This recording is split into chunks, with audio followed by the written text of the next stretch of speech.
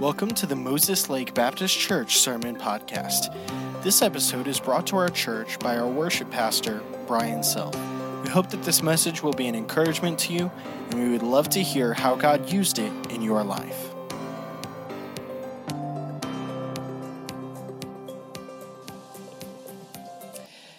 Are you glad to be in God's house this morning? Amen. I love being able to meet together as a church. Obviously, last year we learned some of the importance of what it is to meet as a church family and the importance that we see placed in Scripture of where God says, hey, there is an importance, there is purpose in God's creation of the church. That this isn't just something that we do because it's fun. It's not something that we do out of obligation. This is the church of the living God. This is where we come as believers to join together to say, we believe in Christ, we believe in Him as our Lord, and we believe in the mission that He set out for us, that we're going to go and tell all the world what He did for them. If you would, with me, turn in your Bibles to Colossians chapter 3. Colossians chapter 3. And I do want to thank Pastor at some point. He'll watch the service online after he's done there in Wenatchee. But do want to thank Pastor for the opportunity to be able to preach this morning. I've gotten to preach several times on our Sunday nights and Thursday night services.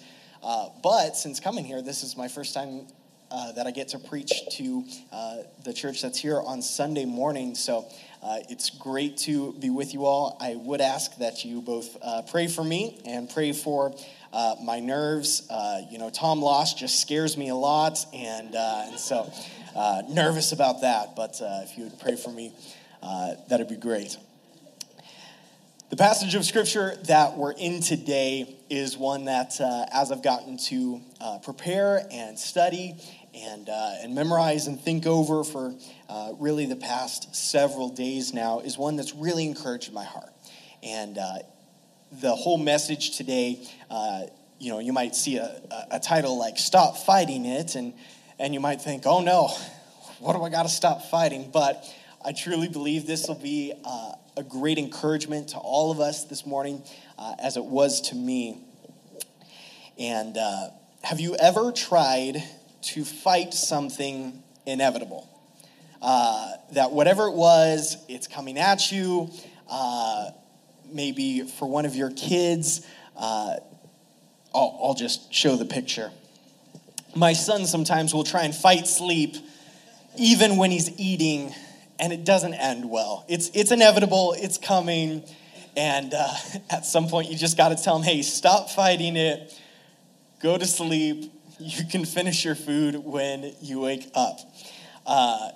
In maybe not as humorous of a way, but for those of you that maybe are married, that time when you were beginning to fall in love with your spouse, and maybe you had some hesitation, but it was inevitable. I have this pic of mine and my wife's first date, first official fancy date, and it was something where we were supposed to, kind of dress up a little bit, costumey. I'll just show the picture. I was supposed to be a guy that was a nerd. It's inevitable after seeing that face that she would fall in love with me.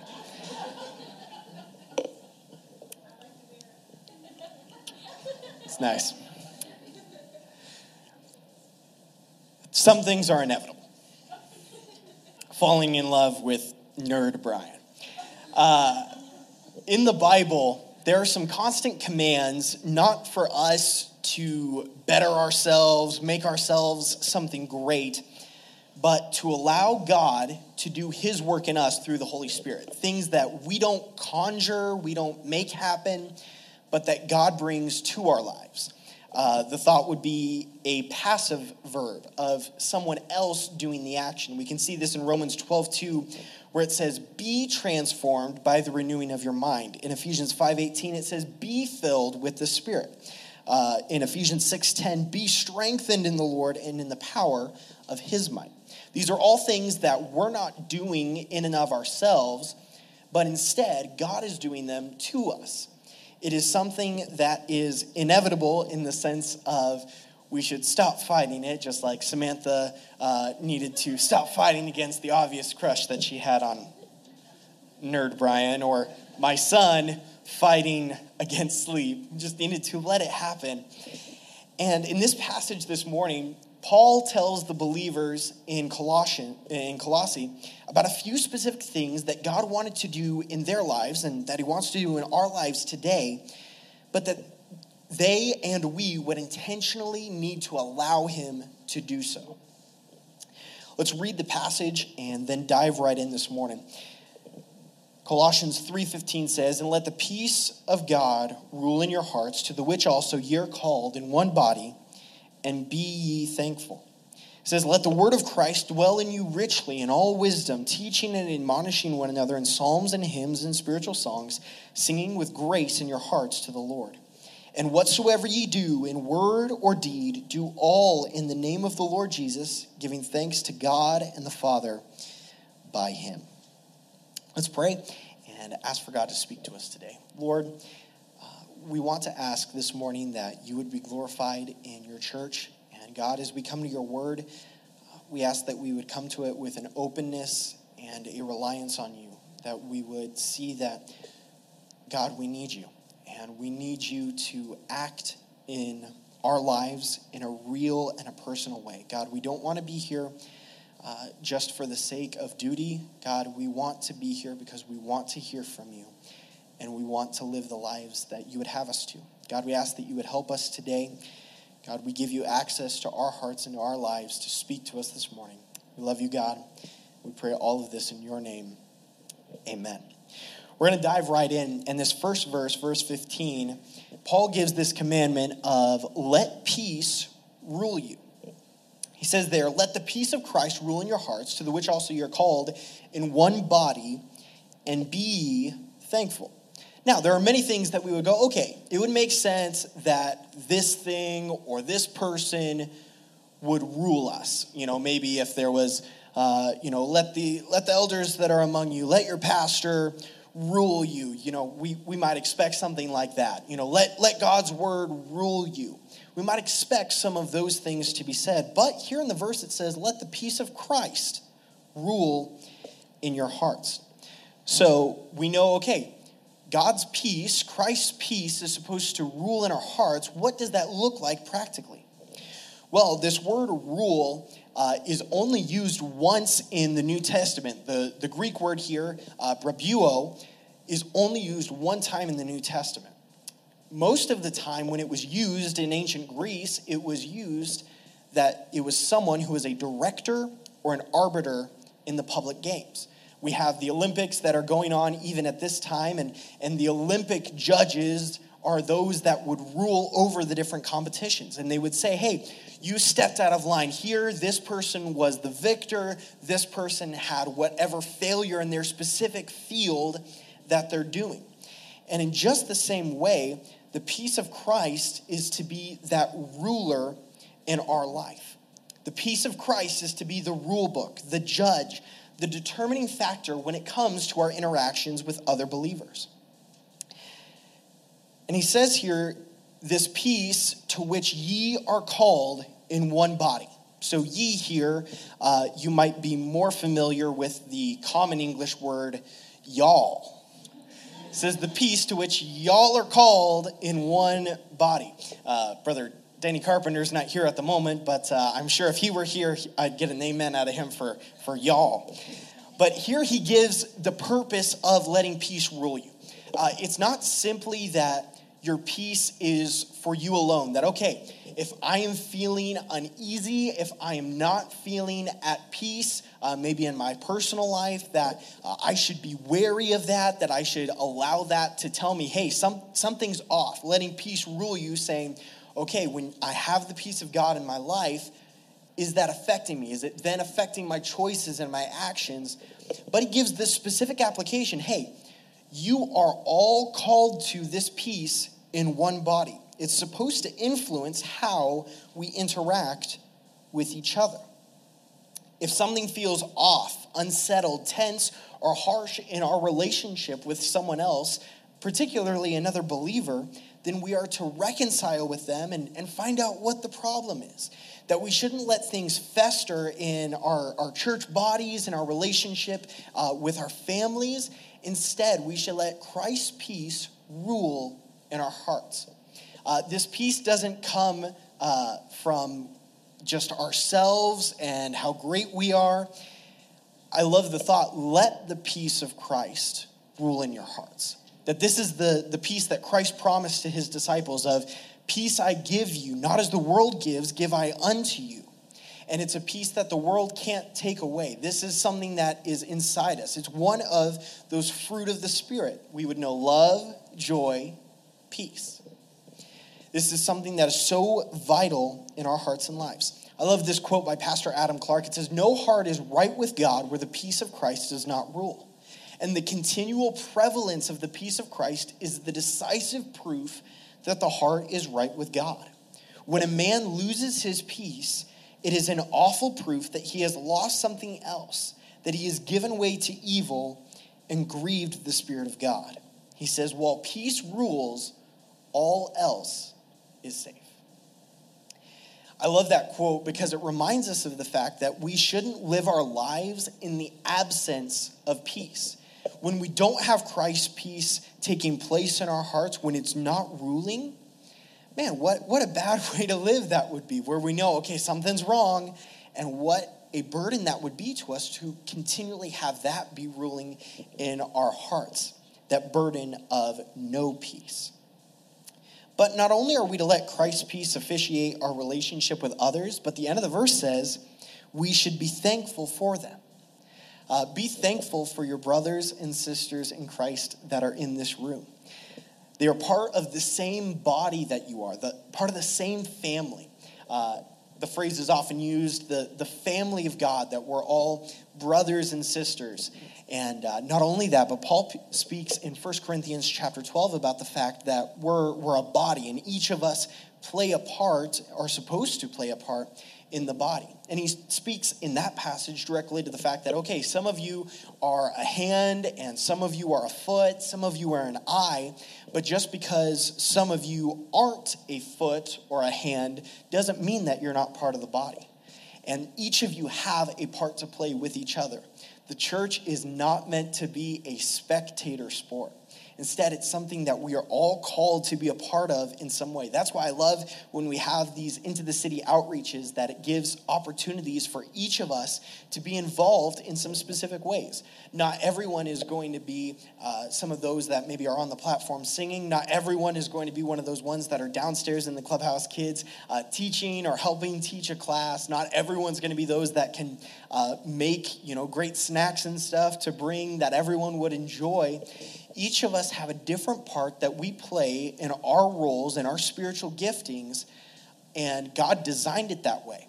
But if all of us are going to be working together, if you've ever worked with anyone in your life, or maybe for some of the younger ones, if you've ever been part of a school project that you had to work with other people, you know what it's like when there's some dissension there's some fighting, there are some things that don't go well together. But Paul lays out here for the believers, hey, Christ's peace will naturally come into your life because Jesus gives it. You aren't working for it. Jesus gives it, and it shows up in the fruit of the Spirit who lives inside of you. So allow that peace that he wants to bring into your life. Let that rule or officiate your life, and let it officiate your relationship with other believers. There's this understanding of work with other believers. Don't just segregate yourself away from. You have to be close enough that there could be tension, that there could be strife, but allow Christ's peace to officiate, to rule, to fix, and to mend those relationships. Not only do I see this thought of let peace rule you, but in this next verse, let the word live in you. Colossians 3:16 says, let the word of Christ dwell in you richly in all wisdom, teaching and admonishing one another in psalms and hymns and spiritual songs, singing with grace in your hearts to the Lord. We could genuinely spend a very long time on just this one verse. There are so many little facets of it that are very applicable to our everyday lives, but we're going to look at just a few things. Here it says, let the word of Christ dwell in you in psalms and hymns and spiritual songs. This was written about AD 62 or so. Most of the New Testament hadn't been written yet, and the books that were written to specific locales. We would know we've been going through the book of 1 Corinthians as a church family, and that was written to the church that was at Corinth. You had others that were to the city of Ephesus, others that were to the general region of Galatia. And so most of the Bible hadn't circulated around to all of the churches yet. So how did the believers know about Jesus? How did they know about what he did for them, or some of the things that were supposed to happen in their lives now that they were saved? Well, from the testimony of Scripture, as the Christians were going around, they were making songs that would talk about the beliefs of this new Christian way, of the Christian faith. And so he tells them here, hey, I want you to let the word of Christ, these truths about Jesus, who he is, and these truths that would one day be penned down in what we would have today as the Bible, let it dwell in you. That word dwell is live. Let the word of God live in you. As a very short application, we ought to be in God's word as often as we can so that way it can live in us. It can't live in us if it's never visited, if it's never come to us at all. How would we have the word of God live in us? But not only that, he gives them three specific areas: psalms, hymns, and spiritual songs. So psalms would be, obviously we'd know we have the book of Psalms, where it was inspired words that God had used David, Solomon, Moses, Asaph, and others to write in the Old Testament. These were the inspired words of God. They weren't just nice poems. They weren't just nice songs. These were the very words of God himself. And so he says, hey, let the word of Christ dwell in you in psalms. Sing some psalms. I'm thankful for many of the psalms that we sing even as a church family. From Psalm 103, we sing the song, 10,000 Reasons, Bless the Lord, O my soul. We sing Psalm 42, As the deer panteth for the water. We sing Psalm 34, Taste and see that the Lord is good. And that's one of the reasons why we would sing the Psalms and why we would sing songs that maybe are paraphrases or taken from the Psalms, because this is an encouragement from God's word. This is one way that we can allow God's word to live in us. That even if we might not know the entirety of the chapter of Psalm 34, we would be able to hum a little bit throughout the day. Oh, taste and see that the Lord is good. And it's just stuck in your head all day. I don't remember what specific month last year we began learning that as a church family, but I had it stuck in my head for about 2 months straight. But the reason is because this is one of the ways that God has ordained that we would have the word of Christ dwell in us.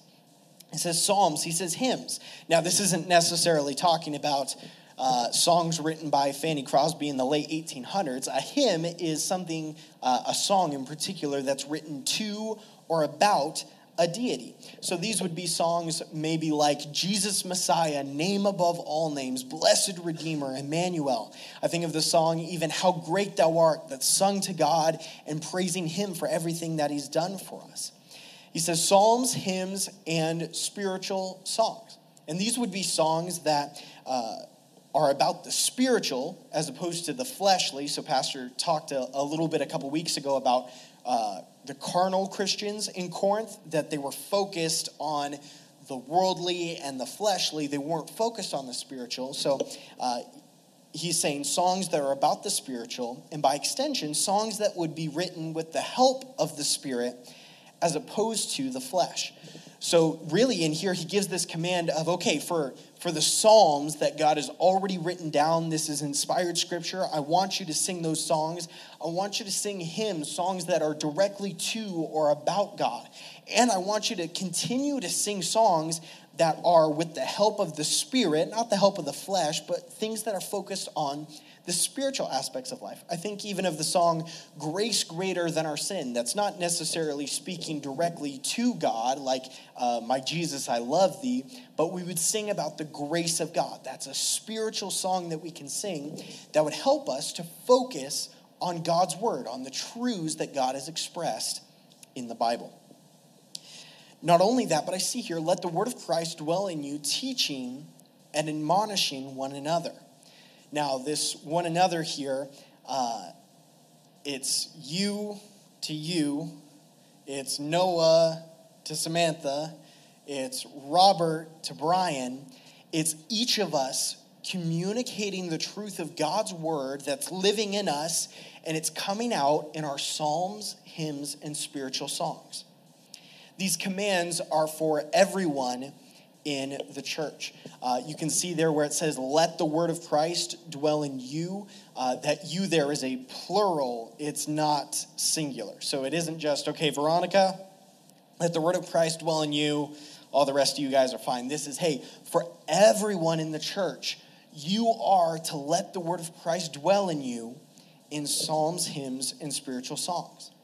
If God's word is going to dwell in us or live in us, as the verse says, richly in all wisdom, that means that God should have access to the resources that are in our hearts. If God's going to have his word dwell in us richly, that means that we shouldn't be holding back resources that are in that house. That God should have full access to our hearts and to our lives as his word indwells us. So Paul tells the Colossians here, stop fighting against God's word living in you and expressing itself in song. Allow God's word to make the incredible changes that he wants to make in their lives. Not only is this command, though, to let the word of Christ dwell in you for everyone, but this command to teach and admonish or warn each other in psalms, hymns, and spiritual songs is also for everyone.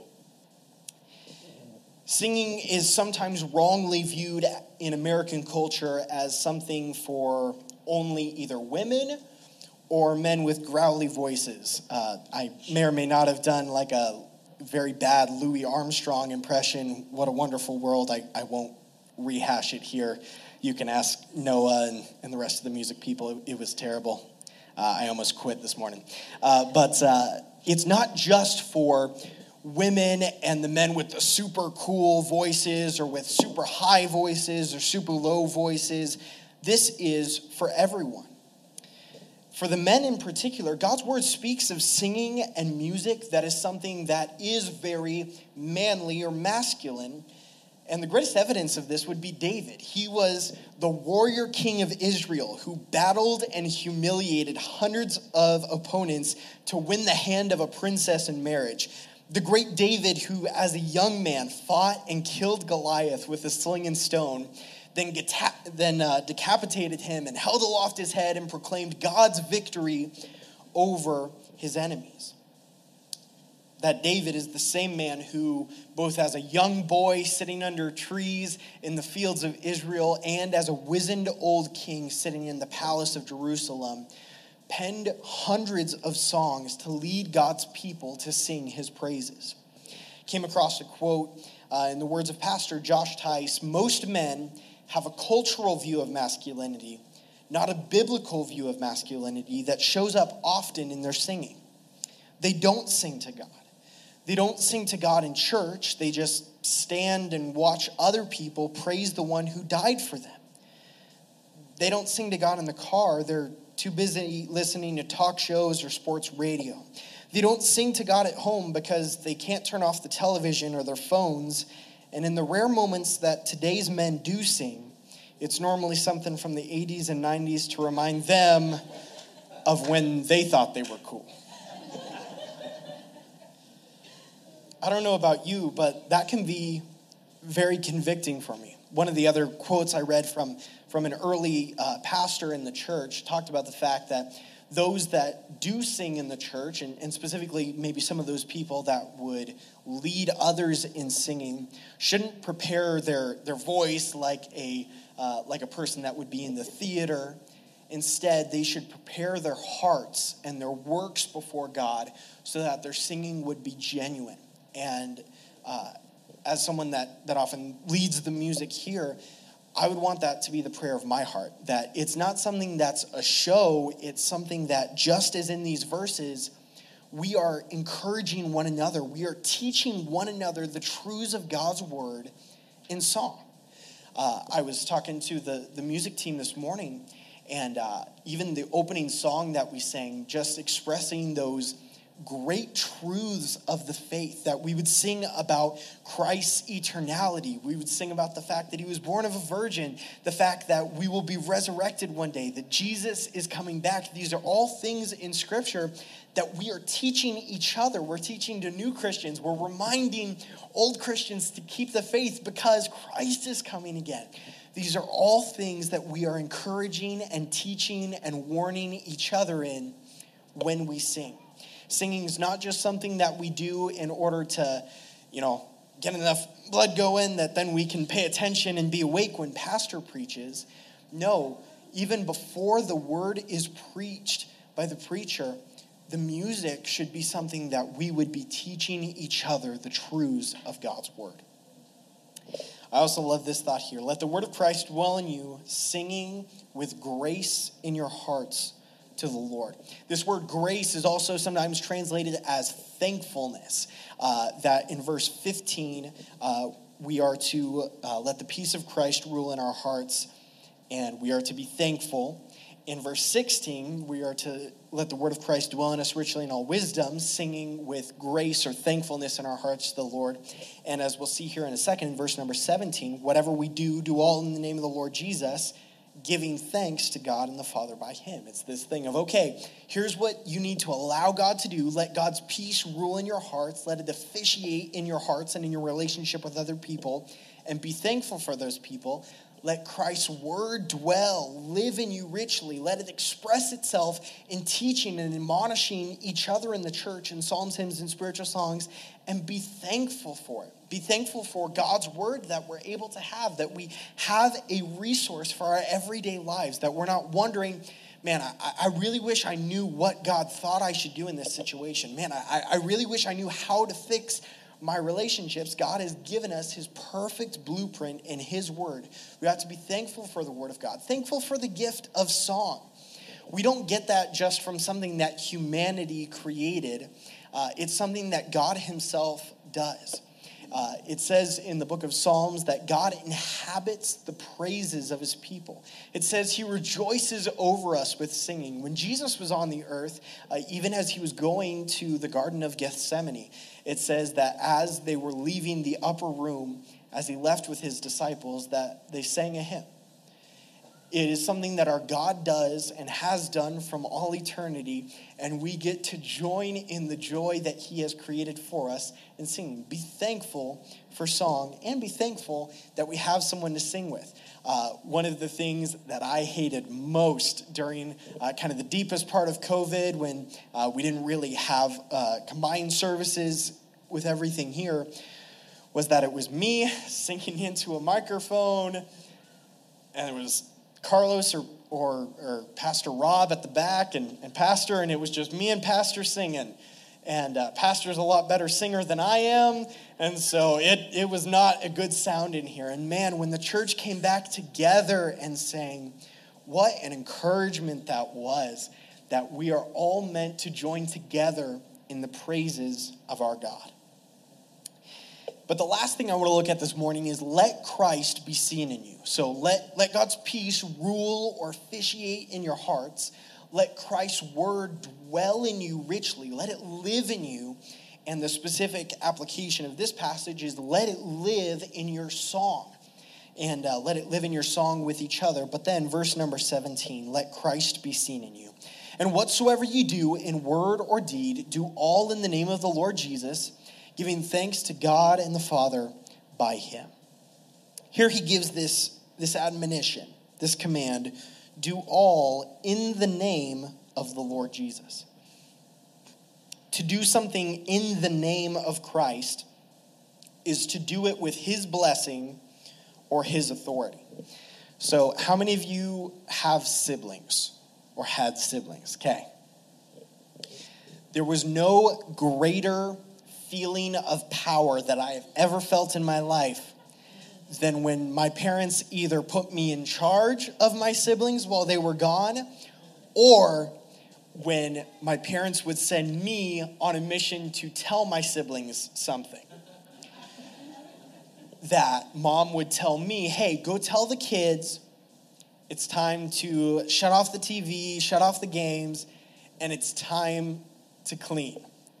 There's the initial sadness of, oh man, my playtime's over, but I get to be the one that ruins everyone else's day. I'm going with my mom's authority, and they can't tell me no, because then they're going to have the wrath of mom coming down on them. It's a humorous thing in that situation of going with, in that case, my mom's name, my mom's authority. I'm going with it. I'm wielding it to say, okay, this is what mom has said. However, for the Christian, this authority, this command to go and do everything you say in the name of the Lord Jesus, it comes with a sobering realization. Whatever we say and whatever we do tells the world who God is and what he thinks of them. This would remind me of the third command in the Ten Commandments. Take not the name of the Lord thy God in vain. Many times when we hear that, we think taking the name of the Lord in vain would be blasphemy. It would be someone that would say irreverently, unholily, maybe use Jesus' name as an exclamation. Someone that would say, oh my God, in an irreverent fashion. However, to take the name of the Lord thy God in vain is not necessarily to say something like, oh my God, though blasphemy would certainly be something that a Christian should avoid.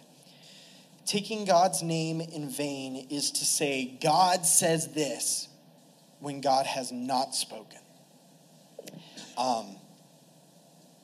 Me and my siblings only did this once or twice, that we would say, Mom said this, Mom told me to tell you this, when Mom had not said that.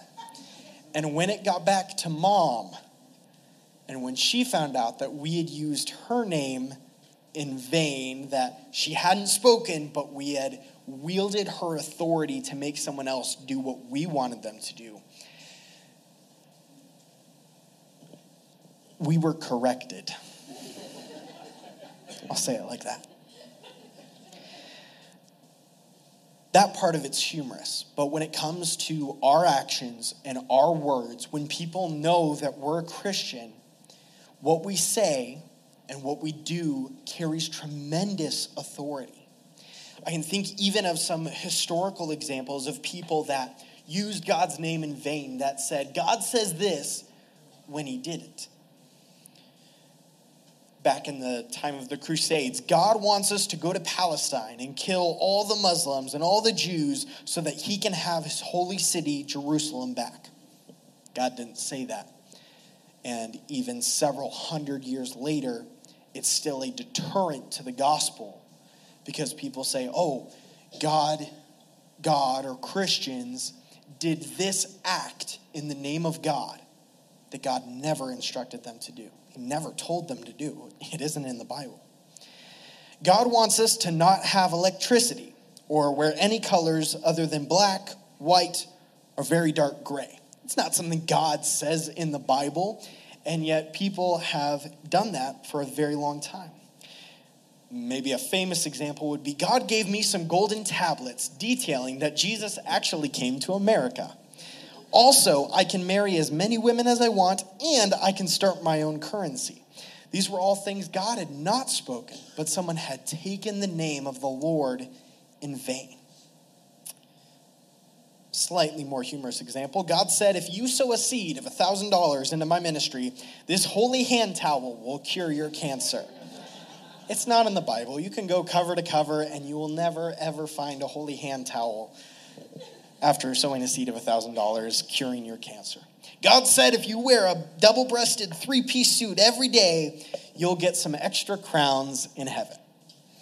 It's not in the Bible. They didn't have suits in heaven. They don't have suits in heaven, but they also didn't have suits in the Bible. These are all things that people sometimes try and wield God's power, God's name, God's authority in something that God hasn't spoken. It's taking his name in vain. So Paul gives the command, hey, whatsoever you do in word or in deed. In every aspect of our life, we should be aware that what we do, what we say, communicates who God is to other people. That when someone hears, oh yeah, Noah Gales, he goes to our church. I would hope that the testimony that he has would be one that would follow with what God's word says. That he would be using God's name rightly. That he would be wielding the proper authority. But, as is mentioned in these verses previous, this isn't something that we need to always be scared or petrified of. That just as we allow Christ's peace to rule in our hearts, we allow his word to live in us and to express itself, so in the same way we allow Christ to be seen in our lives. He lives in you, and he's not going away. I'm so thankful for the fact that we have the promise of the Holy Spirit, that he's the earnest, he's the down payment that God has put on our lives until the day of redemption. God's down payment is not going anywhere in your life. This is not something that we fear constantly and go, man, I hope I was enough. I hope I did enough. Instead, this is something that says, hey, I'm going to say, I'm not going to insist on my way, on my thoughts, on my actions, on my words. Instead, I'm going to allow God to show himself to others through my life. How would you do that? Well, if you let his word live in you, and if you're letting his peace rule and officiate in your relationships with other people, it comes about naturally. I'm thankful for several of the fruit of the Spirit that are love, joy, peace, long-suffering, gentleness, goodness, faith, meekness, and temperance. These are all things that come as the Holy Spirit lives in us, as he dwells in us. And it comes about naturally as we allow him to do his work.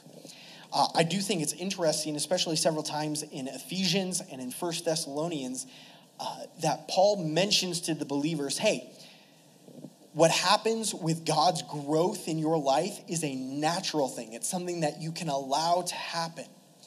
But it is something active that you do when you quench the Spirit, when you say no to the Spirit of God. It is the natural state of the Christian to grow and to reside and live in Christ's peace and Christ's word. That's his natural state. Don't quench the Spirit. Don't squelch your new nature. Allow God to live in and through you to others.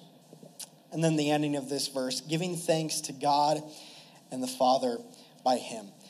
This same general thought is also brought up in Ephesians 5 and verse number... Oh, I went too far.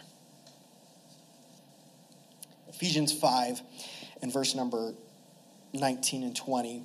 He tells them, be filled with the Spirit, speaking to yourselves in psalms, hymns, and spiritual songs, singing and making melody in your heart to the Lord, giving thanks always for all things unto God and the Father in the name of our Lord Jesus Christ. The thought here is, hey, when you're giving thanks for everything that's coming into your life, when you're not begrudging God the new opportunities and challenges and opportunities for growth that he is giving to you, man, when you're giving thanks for it, you can allow Christ's peace to rule in you. You can allow his word to live in you.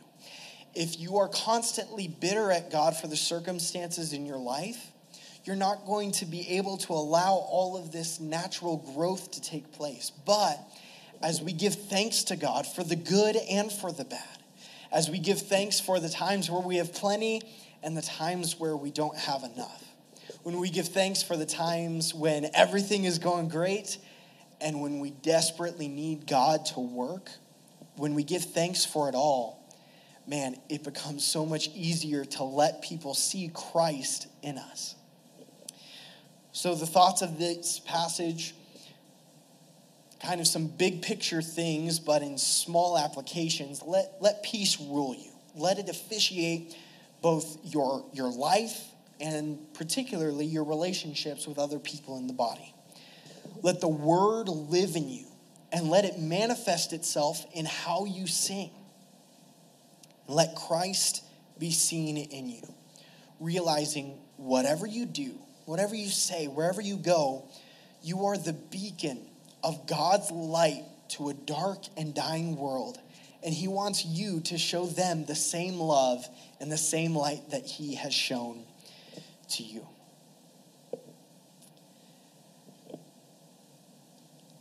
With baby B, I just love this picture, so I'm going to keep going back to it. With baby B, sleep was coming, whether or not he fought it.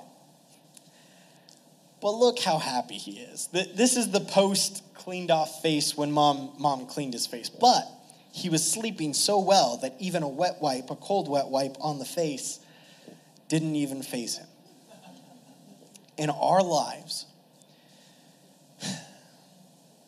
this is what God wants to do in us. He says, hey, stop fighting against what I want to do in you. I want peace, my peace, to rule in your heart. I want my word to live in you and that it would reach out to those around you. And I want to be seen in your life, in what you do, and in what you say. We have a choice. Are we going to try and fight our hardest against our new nature, the Holy Spirit of God living inside of us? Or are we going to say, hey, I'm going to stop fighting it, and I'm going to allow God to work in my life? Thank you for listening to this message. We hope it's been an encouragement to you. And if you'd like any further information about our church, we'd like to encourage you to visit mlbc.church.